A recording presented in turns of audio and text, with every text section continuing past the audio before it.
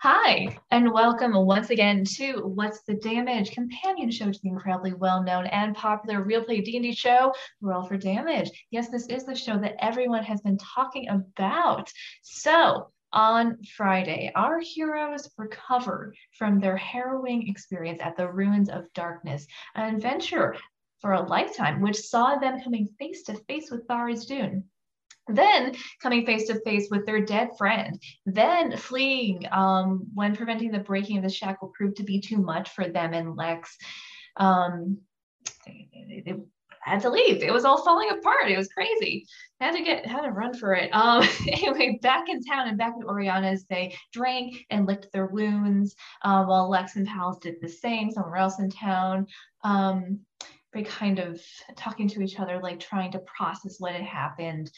And then Oriana got a puppy. It was pretty cool. Oriana decided, made a big decision about who she wants to be going forward as a spellcaster. Everybody was getting character growth, as the world is falling down around their ears, just like in real life. That's what we're all doing in real life too.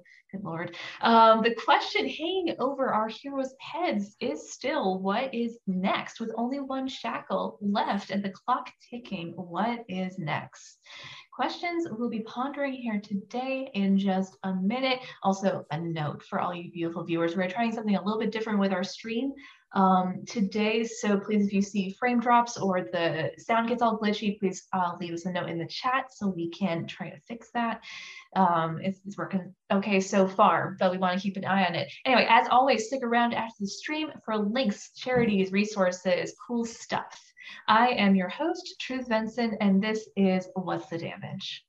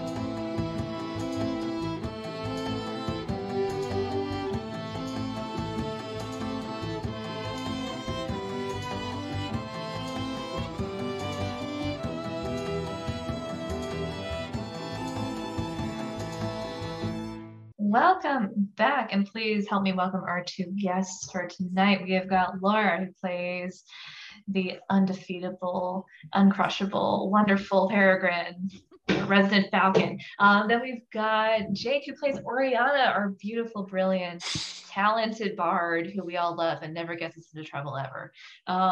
We never get mad at her, ever. Never. No, she is the darling of every person she's ever met. Lil Jewel. Just the most likable character. I like Oriana. Lily White and innocent as the day she was born. Yeah, Lily White. not bright red at all. Anyway, welcome guys. Thank you for coming on. So you are all back from the Ruins of Darkness. You had a chance to really sit and let all the shit that happened there sink in. What is the damage? A lot. Mm-hmm. I feel like that's my answer every time, but really, it's been getting for the shields, it is, the damage is almost always a lot. Yeah. Yeah. The voice of a man who's seen a lot in this game. Anyway, so a lot did happen, and there are a couple of things that happened episode before last that I want to talk about with you guys because some shit happened. So what was it like for your two characters to see your old pal Dobby? Because I remember, I think Oriana took his death especially hard, if I'm remembering that correctly, from way back when. So obviously a nasty shock. Yeah, I mean, Oriana basically had just started opening up to him and trying to build up that friendship into something she really cherished. And then, like, the next day, he gets eaten by a worm. So for her, I guess for making friends. Well, and for her especially, it really was like a gut punch because she hadn't really considered him a friend before. More of like the co-worker that you don't really like, but you get along with well enough to get the job done. And she had just realized how almost like selfish in a way that is. That she's not trying to open up to him, that she's not trying to give him a chance to open up to her. And that was what she was trying to do, or at least was planning to do going forward. And then all of a sudden he's gone, and it's like nothing to be done about it. Potential. Yeah. What about Peregrine? Like, I don't think she and Dobby were that close, but yeah, I mean, there was that moment where, for whatever reason, we decided to send Dobby and Perry to impersonate the Butcher. Right. Oh my God. And like, that will, I think, forever be one of my favorite moments of the campaign, because it was so absurd. We were the only ones who hadn't been seen, so like there was no choice. But the idea, well, we'll just send Perry, the most awkward turtle, in to pretend to be a crime boss. And now that we have met the Butcher, it makes it so much more ridiculous. It was kind of working though. Like, you guys, I remember this. I mean, we were selling it. Yeah. And like that moment was like the moment that Perry realized Dobby is a friend. We're never going to get along because morally we are different people, but that doesn't make us enemies. And she was really starting to see Dobby as more than just the guy that keeps trying to buy acid and dynamite everywhere we go. Kind of acidy, the mean kind. We literally had a conversation about how much acid would it take to burn someone's ass out. So, I mean, but for Perry, it was just like this gut punch, because the way I sort of played it was that because Perry saved for some ungodly reason, the idea that she was awake enough to really recognize what was going on, because she's the only one that didn't have short-term madness. It was like this core of like rage. This is the monster that has taken everything that's been taken from me. And then seeing Dobby and hearing him basically say that, you know, we were all trash and that we had treated him like trash. And she realized, like, I kind of cast a lot of judgment on him without really taking the moment to understand who he was. And like, she's been carrying around we didn't know him well enough to convince him and the gods to let him stay. And she's been carrying that guilt. So that was really hard for her. Imagine. So speaking of this monster who's taken so much from you guys, also Mark. Holy shit. So what was it like seeing the face of Thara's Doom? Oh my God. Interacting with him, kind of. I would like to learn how to cast Modified Memory and use it on myself and just delete that 5 minutes of my life. That was terrifying. I mean, and like, I trust our DM, but like in the back of my head, I was like, I was the only person to save. And then they start rolling for madness. And I'm like, all I can hear in the back of my head is just TPK. TPK. It's finally going to happen. And I'm like, it's about to happen. What the fuck? So it was like absolutely terrifying. I was shaking and I was like, I didn't know how to process it. And I'm like, I'm assuming I probably saved by 1. There's no way I beat that save by very much, and only by the skin of my teeth and Quinn's divine aura. So like, I mean, it was pee your pants scary. It was a really cool scene, I thought. Okay. Did you answer this one? I just forgot. I'm sorry. I was thinking about how cool it was. That's flashing back to the episode. I was like, that was so cool. It was a really cool reveal. Mm-hmm. It was. For me, I was not, oh, it's going to be a TPK. It's going to be a TPK. As soon as the description was over, and I was like, I rolled stunned for like 20 minutes. Oh, right. It was like 12 turns or something. I think it was 14 turns. Oh, no, there was 14 turns left. when I finally got fixed. Like it was 20 turns or something. It was rough. Ridiculous. It was crazy. Yeah. It was terrifying because I was like, I can't carry Perry. Perry can't carry Oriana out of here. What are we gonna do? Like, okay, Oriana's just like a statue. So on the bright side, I had a lot of time on my hands when that combat started. Yeah. And I used that time wisely. Did you know the only spell in the game that can cure stunned is Wish? Really? Yes. Well, I think so OP. Or Power Word Heal. Sorry. Or Power Word Heal. Okay. Yeah. So you need an 8th or a 9th level spell. Oh, stun's powerful. Yeah, and literally talking to Serenity after, because we were all talking about that moment, she would have allowed a greater restoration. Unfortunately, Perry took a level of sorcerer. I mean, I literally, that's what I was thinking the whole time. Mm-hmm. I was like, well, shit, I took a level of sorcerer. Yeah. Does Quinn have greater restoration? He doesn't have 5th. He doesn't have the level spells yet. He just got 3rds not that long ago.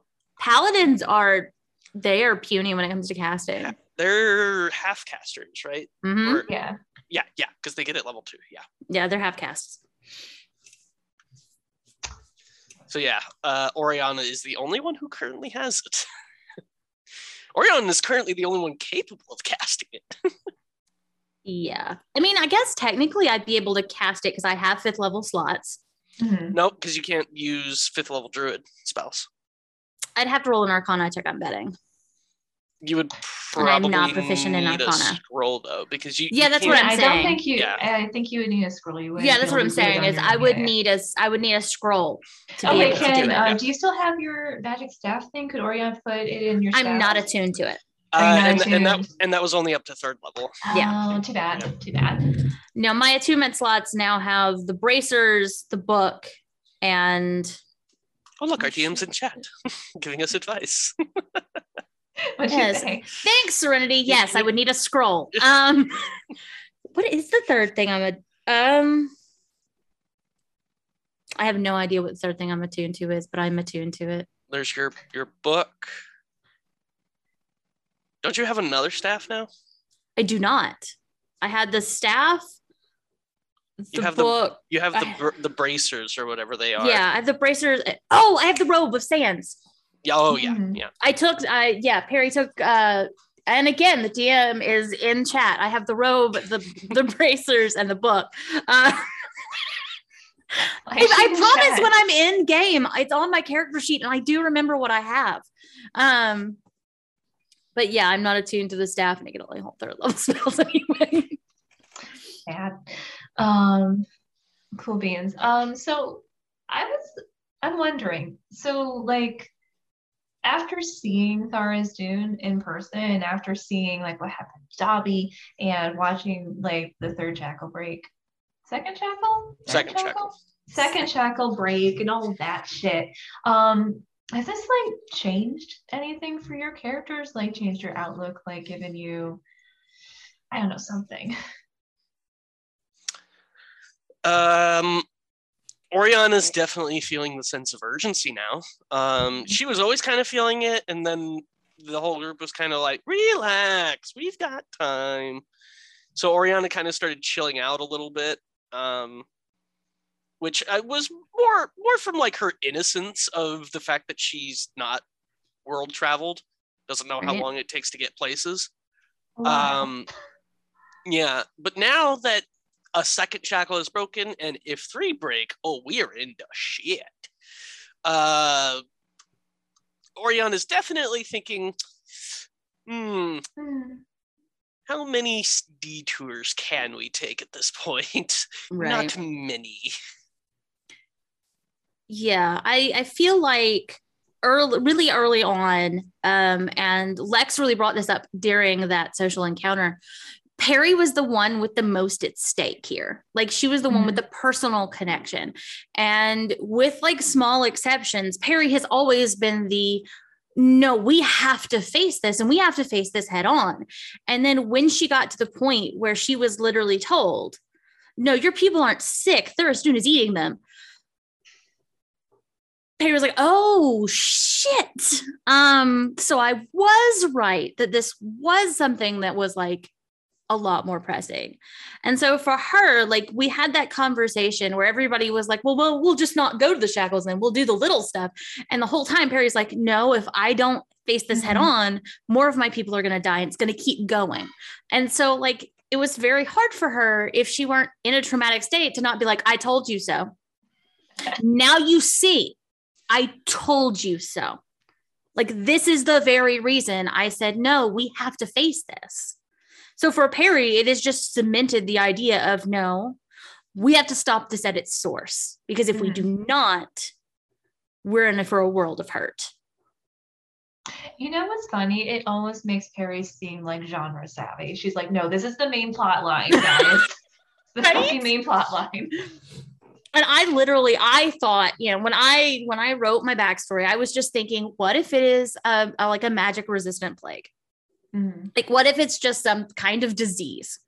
And I left that completely wide open for Serenity to do whatever the hell she wanted to it. And we now see what she did. Yeah. But it's really funny because I didn't expect for Perry's issue to be like that connected. I was like, no, she's just going to like go around and basically got to catch them all of the different Oshiden and bring a cure back home. And she's the cure and she has to stop Tharizdun now. And I thought Damien was just a guy who found out the truth on the streets. Ha ha. Ooh, maybe he's connected to Tharizdun too. Please no. Shit. Please no. Hey, Serenity. Don't give her ideas. Hey, Serenity. Oh gosh. Lordy. Queens. So with Oriana, I'm curious now, because you said Oriana now has a little bit more of a sense of urgency, but you do owe Cade some community service. Yeah, I mean we have to deal with that. I think if the world is, you don't have to worry about it anymore. True, but we don't want the world to end. I mean, our goal is to stop it. What's pretty fortuitous is that Quinn also kind of needs to go in that area. So we have a reason to go there. It's not just Oriana's trying to make sure she can come back home. We also have to go in that direction to maybe get some herbs that Quinn's going to need later to save his family, or at least release his family. So we're not like taking a random detour out of our way. We're doing something that's pretty important for two characters. You're multitasking. Yeah.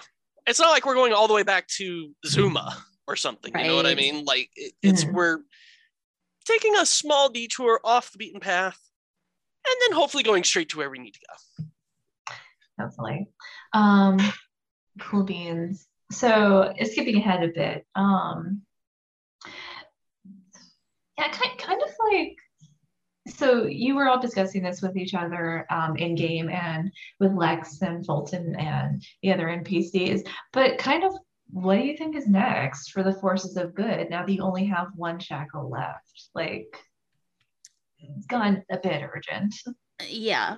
I mean, I think part of the reason that like Perry is for going north is the other thing that this does is puts us in good standing with a government with power who can be an ally if we fail. And Perry is Rick brought up as well. Yeah, well, because the way Perry sees it, we were too late twice. What if we're too late again?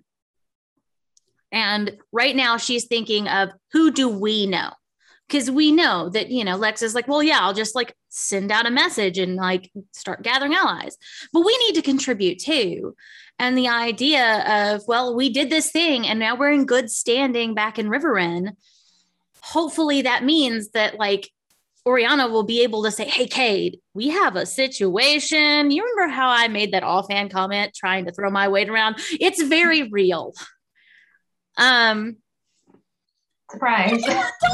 Don't make that face, Jake. Oriana definitely so much throwing weight around. Oh, Oriana definitely goes, Riverrun is in danger and you need me out of jail. And I was like, we all know what kind of smug prissy shit she was getting into. We were all watching that stream. It wasn't a bad play if it wasn't if it had worked. I just was like, this is not gonna work. I had some we met Alexander. It was not going to work. But like for Perry, that's part of it is like, she thinks, well, okay, well, we need to be able to call in our allies. So we need to be making good with our allies. Mm-hmm. Like Perry can be like, okay, well, I guess I got to call the Jorah. Be like, send help. Because that's the other thing that she's thinking about is now we have to go to Veladon. And this is the closest she will have been to home since she left. And like, she's acutely aware that if the shackle falls in Veladon, her people are completely unprotected. Mm-hmm. So for her, like she doesn't want to go home per se, because she doesn't want to go back empty-handed. But at the same time, like part of her is like, I really wish that I had message, because then I would send a message to Warrior and be like, hey, trouble is coming, rally the forces. Trouble's really coming, guys. I mean, she's not entirely empty-handed. Like Perry knows what the cure for her people are, which is killing a god. So that's easy. Well, let's just slap Thorstein in the face. It'll be fine. The cure is put that thing back where it came from. Or so help me. And a ritual. But like the fact that we're like getting into good standing with places, mm-hmm. like we are part of an organization in Cage Barrow. We are getting good standing in Zuma. We, if we make nice with Cade and do good for them, then those are people that we can, when we send a message back, they'll believe us. Mm-hmm. And that's my big, Perry's big concern is like, I don't want to be like, hey, y'all, Guard of Darkness is coming, and people are like, ha ha, crazy bitch. And just walk on by. Yeah. Yeah, I mean, I honestly don't know how this is going to go down. I have a few suspicions and ideas, but definitely at this point, we need to start thinking about the end game, because there are 3 shackles left, and only one of them needs to fall, and only one of them, like, some of the most badasses in the world can get to in theoretically a few moments. I mean, Lex told us that the one in Iskrav is fairly well protected, but we also thought the one in Riverrun was kind of well protected because it was right near the capital of a powerful empire. I will say Perry did not think that, because she didn't know enough. They weren't really guarding it, were they? Like they don't know it's there. Yeah, but I mean, not that protected. We've seen how paranoid Riverrun is, and it's That's only true. a couple. It's a short hike to it from Riverrun. So I think the idea is less that there's so many guards in front of it blocking the entrance, and more of a no one would be stupid enough to go sneaking around the capital of a Trill. I guess you don't have to sneak in when you're the fucking herald. When you just pop in that bitch. Apparently not. Yeah. Oh, but that also means, like, even if Riverrun was considered to be protected, Veladon's is also supposed to be protected, but same way. I mean, the thing about Veladon that's scary is it is the least protected, according to Lex, because it is a place where there's no arcane. It has the best locks because it is unguarded. And like Perry now knowing that the weakness of the Ocean is the lack of arcane, And then like, oh, and you have a shackle out there in Veladon with no arcane shit. That's terrifying. DM is saying it has the heaviest magical defense because of the anti-arcane, I'm guessing. Yeah. But not the best physical defenses. So well, we know the Herald is pretty magical, and everyone else we talked to is pretty magical, I think. Yeah. So I guess maybe River Wrens, because River Wrens was sealed, was probably one of the most physically. Either that or Iskrav, I'm guessing. I mean, we know the most secure one is at Avonhurst, or at least that's Perry's assumption. Well, that's what we've been told by Lux Arcana as well, that because it's in Avonhurst, and well, I think partly because it's in Avonhurst, where like the capital of religious powers are. And then you also have the fact that the shrine at the top is actually, like the base of operations of the people who apparently stopped his not Herald last time, I guess. His non-avatar. That's what I'm going with now. His Kumar, I guess. I don't know. It's a fake avatar.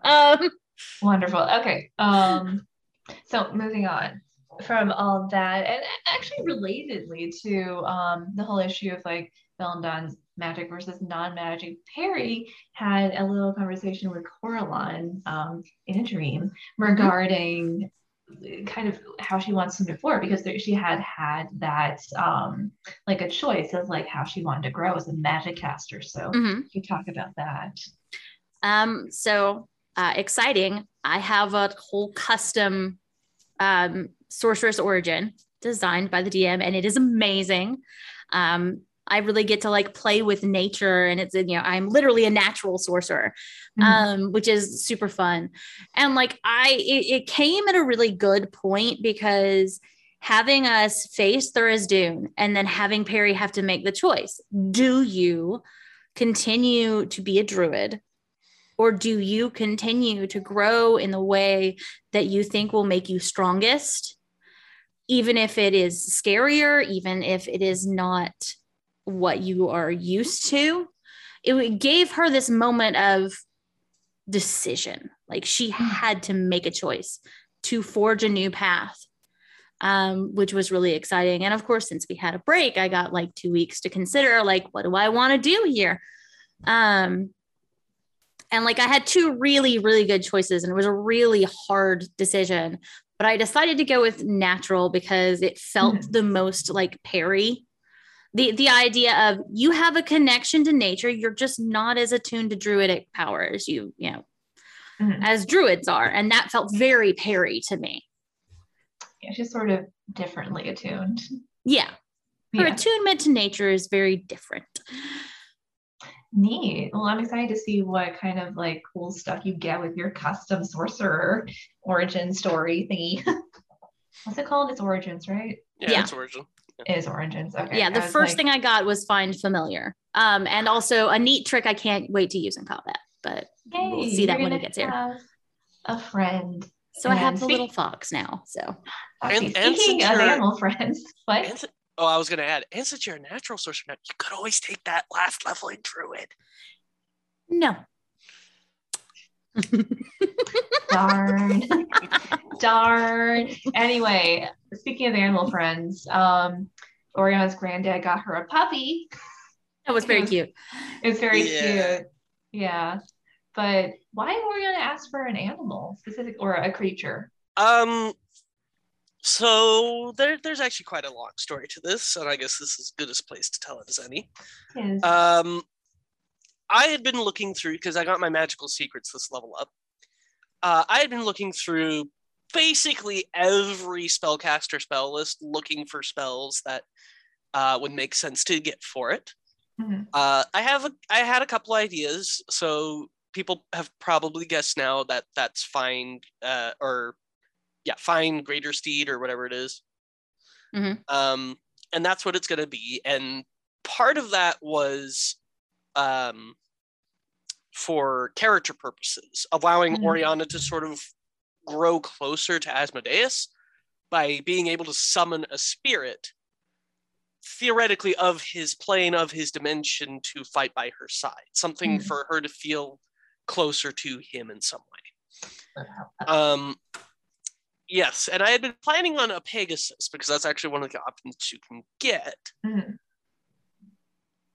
But the day before our stream game, actually, we ended up putting down the family dog, a golden retriever.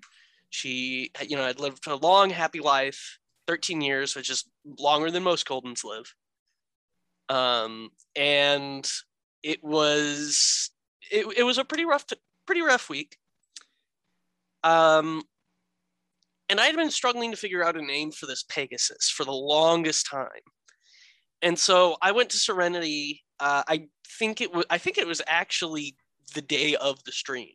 And I said, I would like to name the creature Cinder after my dog, Cindy. And that's all I told her. I still thought I was getting a Pegasus. And DM,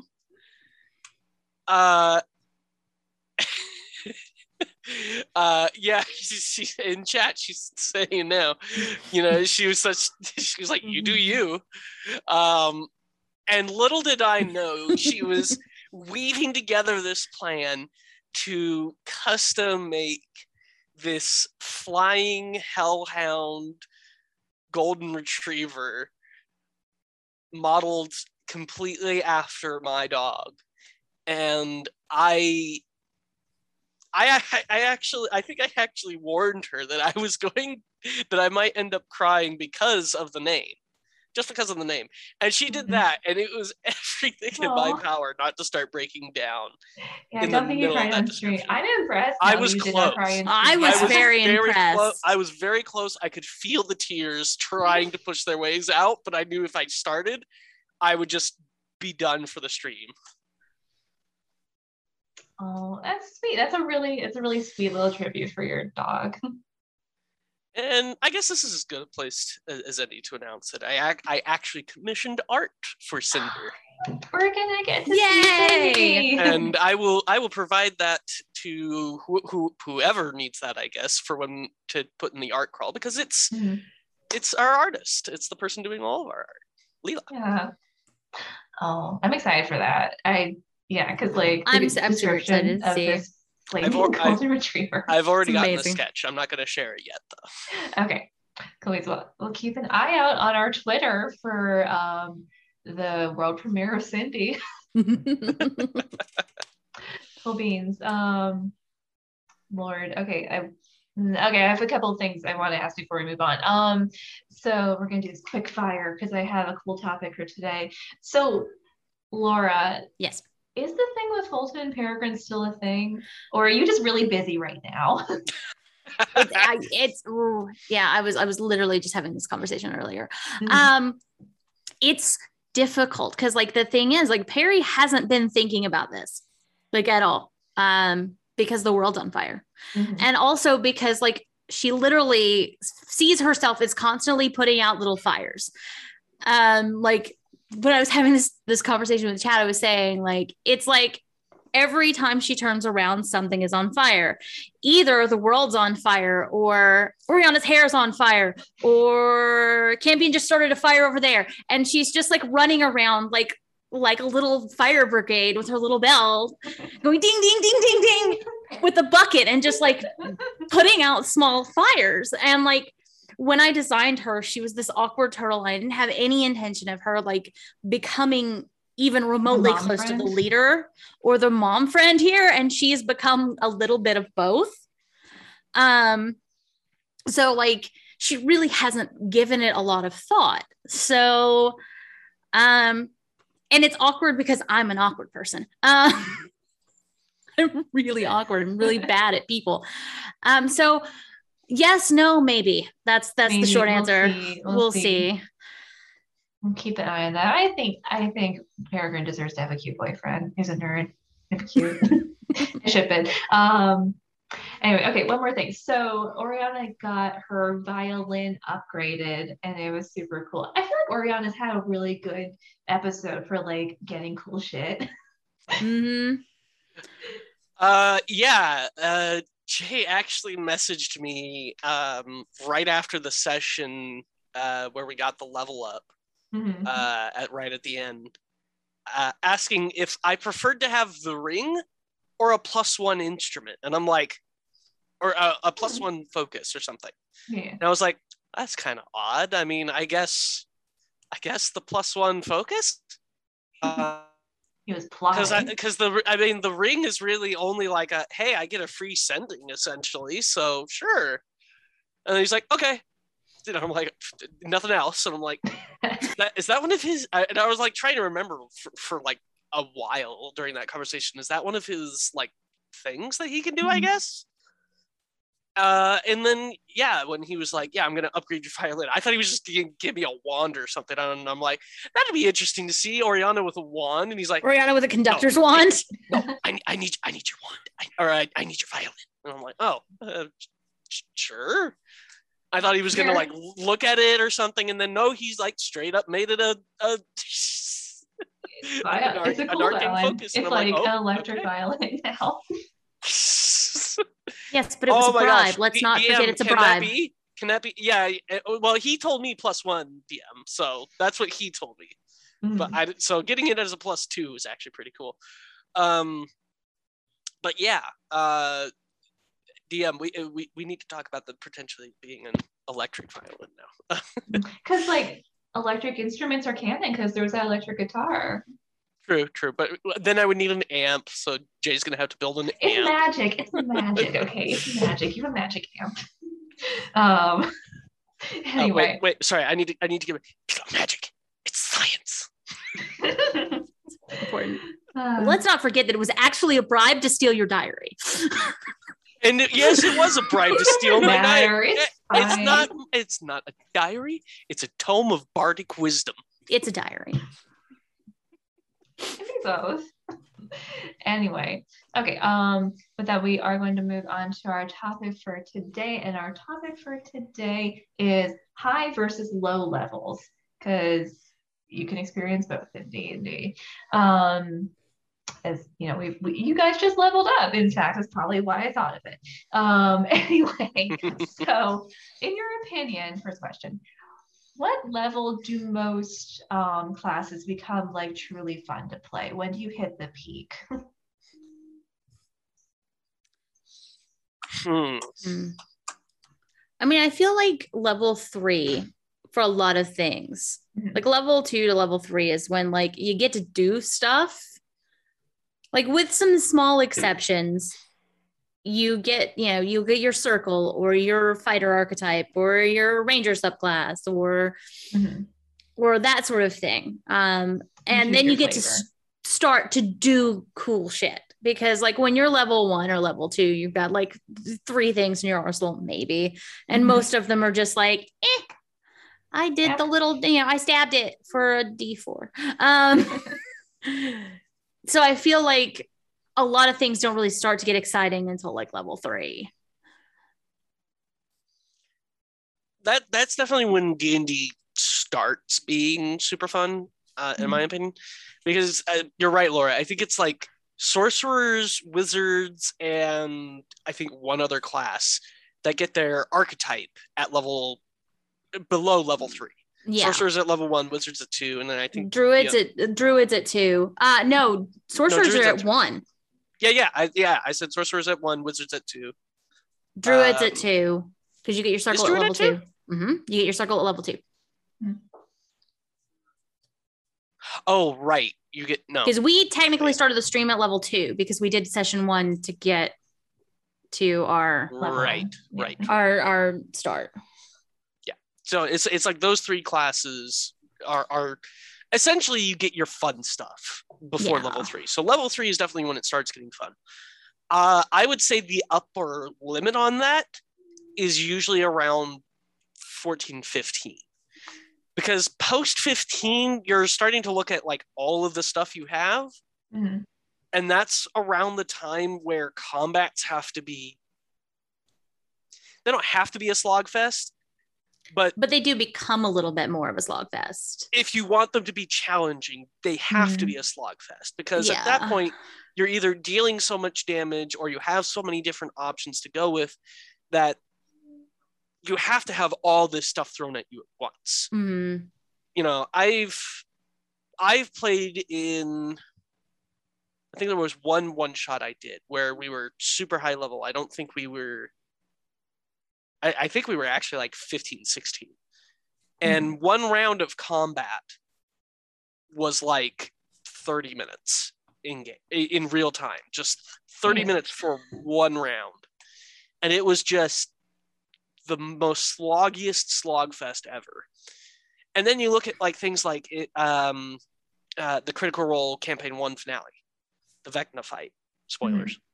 Spoilers for something that's been a while. For 4 years now. That, like, I think in total was like 5 or 6 rounds for like a 4-hour episode. Like, it was not, there was not that many rounds of combat, if I remember correctly. And you're still looking at like a 4-hour plus episode. Yeah, I guess when you have a bunch of abilities that like stack and like synergize, it can get crunchy. Yeah, I mean, I think part of the issue is like you get a little bit of analysis like when you get to that high level, and it's like, what do I do? Do I use this thing that does this much, or do I use this thing? And like, how cool do I want to make this look? But at the same time, like, I think it boils down to like how smart your bad guys have to be. And that can make things drag. Like if your BBEG is a fucking caster, and they do things like cast time stop, and then they get to do all this shit, and then you can't do anything to them because they've done all this shit. It takes forever for you to like break through like their first, level of armor before you're actually doing any damage. And that can make it drag out. Because either you're going to die quickly, or you're just going to be like throwing pebbles until like time runs out on some spells, or you're just fighting to break concentration on this one thing. And then also table size. Like if you've got a big group of high level characters, it's going to take you 6 hours. Yeah, I feel like at high levels, like combat, it sort of depends on how much you enjoy like the mechanics of D&D. And I kind of do enjoy the mechanics of D&D, but comics, I feel like at high levels become increasingly like a complicated card game. In a way, it's the DM says magic. Get ready, everyone. So BBEG might be a fucking caster. I mean, obviously, no, never. I mean, we all know Cynric's the BBEG. Like, let's be honest. It might be Donnie. Oh God. I miss Donnie. But you just watch us all cry on stream while we kill Donnie. Watch it live. I guess I should rephrase. It's not that D&D isn't fun at the higher levels, but like with what Laura said, you get so many options, especially with casters, that combat just takes longer and longer and longer and longer and longer. Outside of combat, high levels are like the best, because you can just be like, I feel like vacationing at an island today. Teleport. Oops. I feel like not paying for it. Dominate person. Yeah. To be a high level villain. Anyway, yeah. Also, I feel like at high levels combat, like if you don't want to take it forever, you almost have to make it like a little bit cinematic. You have to start like massaging the mechanics a little bit to streamline it. Yeah. We'll see. I'm excited for your characters to get high level though, like really high level, because you're getting up there. Yeah, we're already halfway to 20, and that's high level for like a lot of campaigns. A lot of campaigns end at like 15. And like I'm really excited to see the kind of heroes our characters become as they get higher levels. Yeah. Were you guys now 11, 10? 10. We're 10. 10. Like that's 10 times as strong as a normal person in D&D world. So you guys have a pretty big deal right now. This is higher level than most adventures, probably. I mean, we're at the point where the Shields of Twilight are probably not like as big of a name, obviously, as Lux Eterna, but we're like on the way to that. I mean, when you think about it, we've been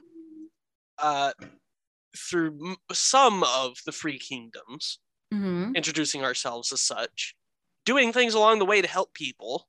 Yeah. We then went to Saratan and pretty much traveled all over to all the major areas. Well, not all the major areas, but I mean, the capital, Cage Barrow. I think there was the one coastal city we didn't go to. Like, I mean, and we did a lot of stuff there. Traveled through like half of Izel, including Zuma, where we did a lot of stuff there. Like, we're fairly well known at this point.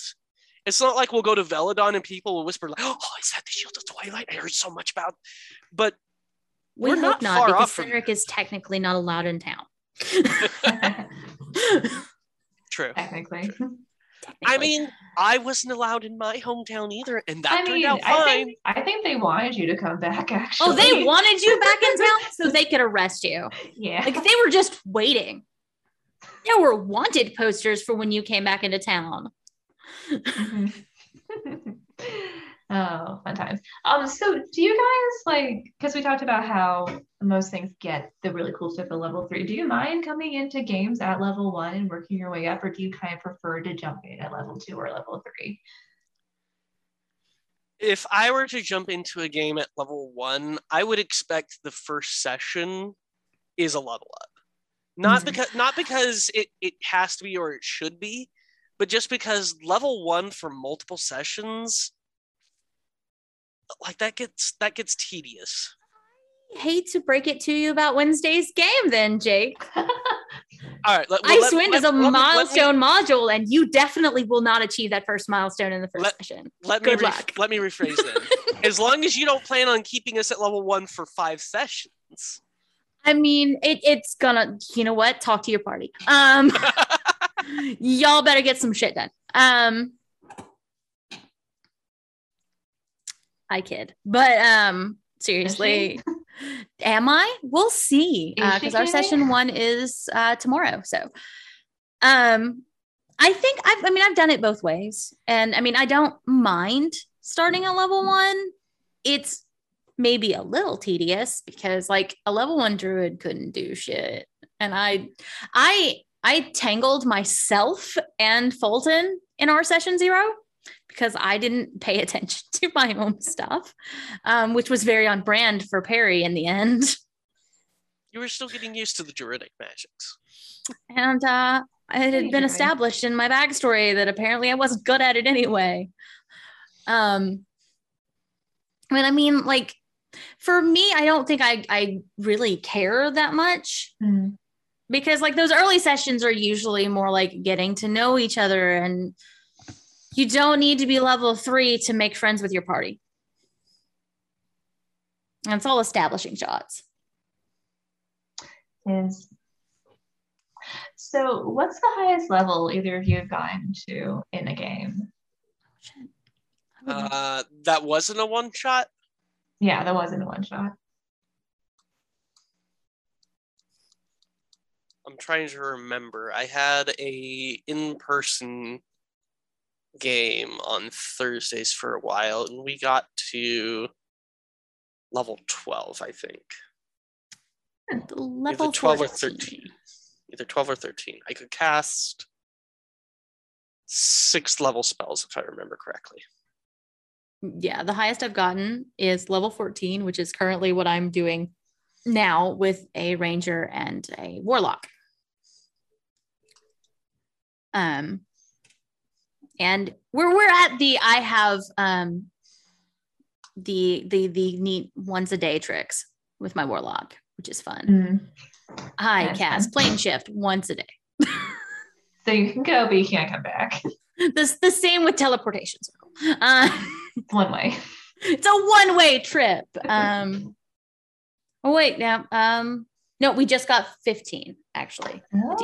The DM corrects me and calls me a liar because we just hit 15 because it is the game that Chad DMs with Serenity and I. So how dare I take away that extra level from Riordan and her other character. Yeah. So is this like the first time you've gone to like a really higher level? Yeah. What's it like compared to I like playing lower levels? I mean, the thing is like Tara has become like a combat fucking god. Mm. Like she can do like the other thing is though that like she's got, you know, artifacts and stuff that make her more powerful. Mhm. But like it's really cool to be able to decide, well, no, I'm going to do something crazy, and that crazy thing is I'm going to throw my sword and hope it hits so that I can do like a neat trick where I land and drive another blade in the ground and like stun a high level caster. You're like up to doing like anime shit. Yeah, like what that, and I think that's the most fun thing about being at a Mhm. high level in combat is you get to do the anime bullshit. Like it's the shit that does not make logical sense, but my abilities say I can do it, and I will narratively explain it. Fun. Tara's a warlock now? No, Tara's is a ranger. We have Serenity and I are both running two characters at once at this point because we wanted to finish the campaign out. And Jake bowed out because just so much going on. Mhm. So like I am running a warlock, Pact of the Fae, Pact of the Chain. She has the bitchiest Fae dragon familiar. Chad has made her a bitchy cat. She's a delight. So I have the Fae warlock, and then Tara is still a absolute nightmare on the battlefield. Awesome. So Jake, you've played higher levels in like one shots, right? Like what's the highest you've ever done with that? I think I did either like 15 or 16 level one shot ones. What do you think the difference is of those high levels? It's definitely when you start getting the really, just the cool shit. Like the warlocks get there once a day, level, 7, 8, whatever spells. Druids start getting to the point where, they can cast miracles, basically. Mm-hmm. Wizards are at the point where they're basically gods. They're basically gods, and against mass combat, they can just go, oh, small battlefield. Like, oh, mass combat? No, it isn't. Meteor swarm. Let me opt out. all those memes of like the wizards who do 1,000 damage in a turn because they cast like a massive fireball onto like 100 people. It's the point where like the real power fantasy starts playing into things, for lack of a better term. So it's definitely good for that. The only downside to that is I have so many options. Do I eat the chocolate cake or the cookies or the ice cream? You know what I mean? It's you can have too much of a. You just need to start throwing darts at the table. Yeah. The thing people say. The one thing I will say is when you get there naturally through level progression, you have the benefit of everyone has their role to play within the party. So it's a lot easier to sort of figure out what you would need to do. Whereas if you're doing a one shot, you have no idea how everyone else at the table is going to play their character. Even if you know what they have, the wizard could take all support spells. The druid could take all evocation spells. Yeah. The bard could have no support spells. You know what I mean? Like it's you never know. You never know. You never know what other people are going to do, and as a result, you kind of have to think 10 steps ahead of yourself, which again furthers that sort of analysis paralysis of, well, wait a minute, if I do this now, what are they going to do? Okay, and then all that stuff. So yeah. Could you play a purely DPS bard? Probably, right? I mean, theoretically, they don't get a lot of damaging spells, especially in like level 2 to level 3. But you can be like a a School of Swords or something, so you can just College of Swords bards. College of Swords, yeah. College of Swords, yeah. College of Swords or College of Valor if you want to be like a frontline, like half tank, I guess. Yeah. Because you get like medium armor and proficiency with martial weapons. And... Yeah. My next bard character. I can't. I actually played a fight bard last time I played a bard. Just a stabby bard, for fun. Yeah. So as DMs, is there like a certain level past which characters it starts getting really hard to run for them?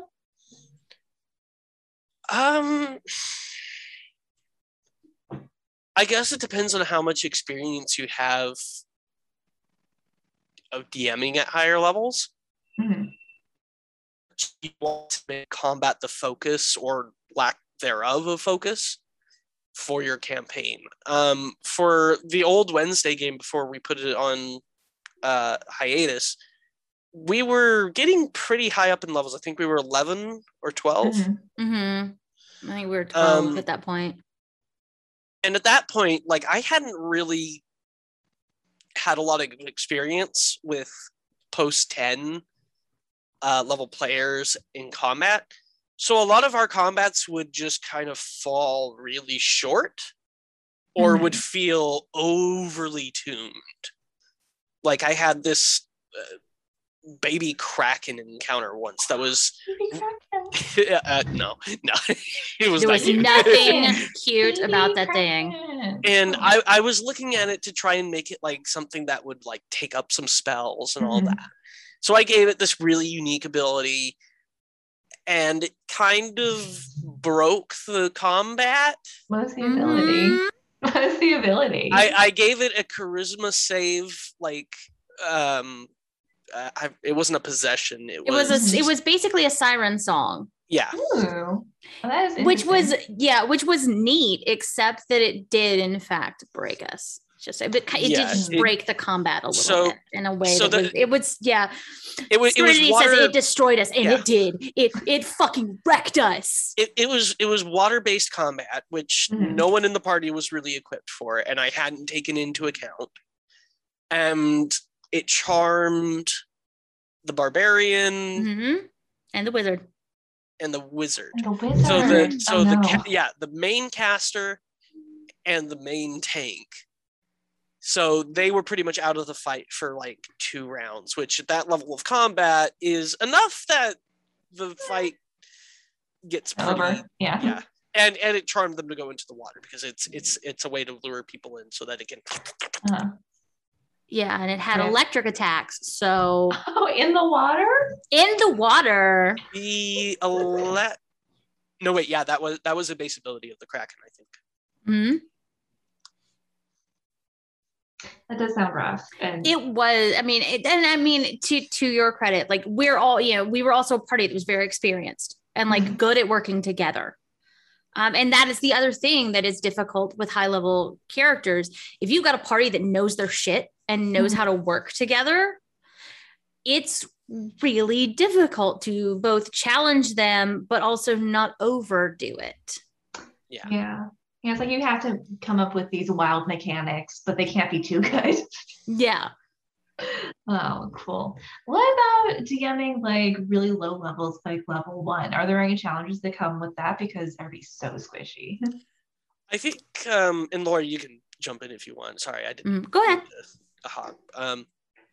I think that's actually a lot easier for people to DM because the CR, the challenge rating system, is very much friendly to low-level characters.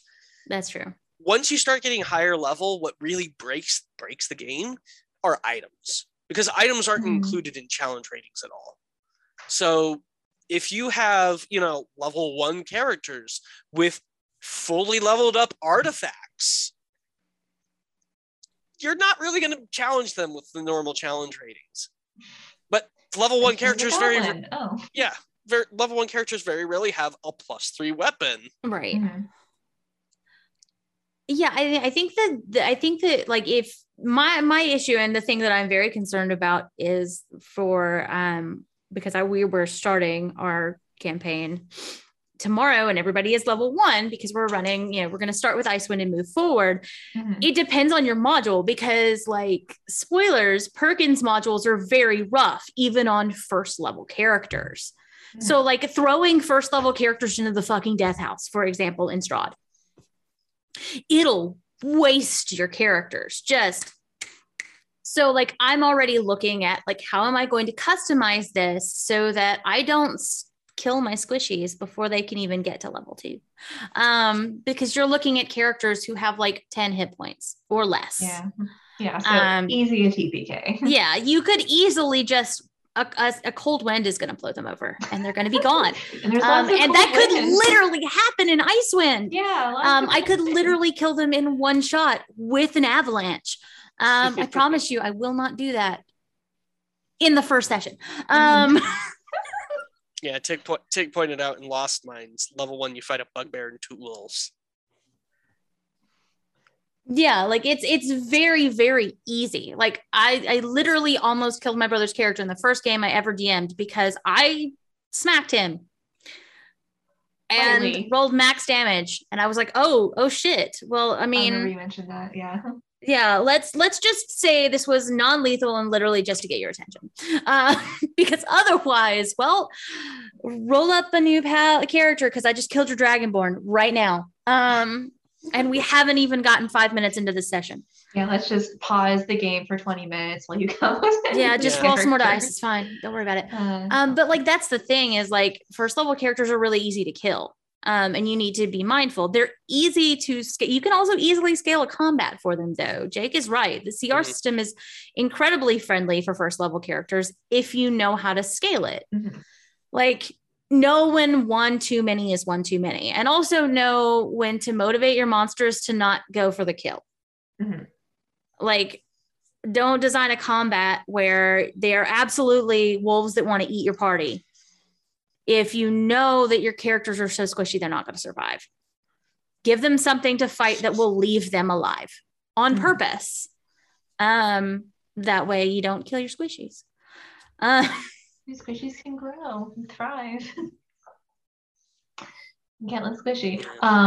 Okay, and that is our time for today. Some sage advice from our wonderful guests. Thank you guys so much for coming on today. And we will not be here next week because I am taking a week off for early Thanksgiving. So no, nothing on Tuesday, but do tune in on Friday for the next episode of Roll for Damage, and then nothing until the next Friday. Yeah, anyway, so thank you guys for tuning in once again. Make sure to check out our Twitch. We have the backlog of all of our episodes, some gaming from Serenity, cool stuff. Check out our YouTube. We have every episode of both our shows that we've ever done up there. So feel free to binge at work, in the car. All cool. Speaking of in the car, for cars and long journeys and anything else where you need to use your eyes, our podcast is great. It's just this, but without the visuals. So check that out wherever podcasts are sold. Check out our store. We've got mugs and t-shirts and cool shit. Check out our Patreon. We've got exclusive behind the scenes stuff, which you can't see anywhere else. It's really cool. Check out our Twitter. We tweet pretty regularly. We think we're still doing our art crawl pretty soon. Cinder's going to be up, so you'll get to see him or her. I don't think we got a gender on that dog, whatever. Them, they're cool. We love them. They're going to be our most popular character. I may or may not be borrowing the Ring of Animal Friendship. Do you guys still have that? It's not an attunement slot, so Perry keeps it. Oh, okay. Cool beans. I had forgotten completely about that. Anyway, do we have any other things I need to shout out? I think that's it. Oh, Discord. I always forget Discord. Please come to Discord, hang out with us. We post D&D memes all the time, and we are hilarious and fun, and you want to be friends with us. Subliminal messaging. Anyway, thank you, and I hope you have a great night. Bye. Bye, guys. Bye, everybody.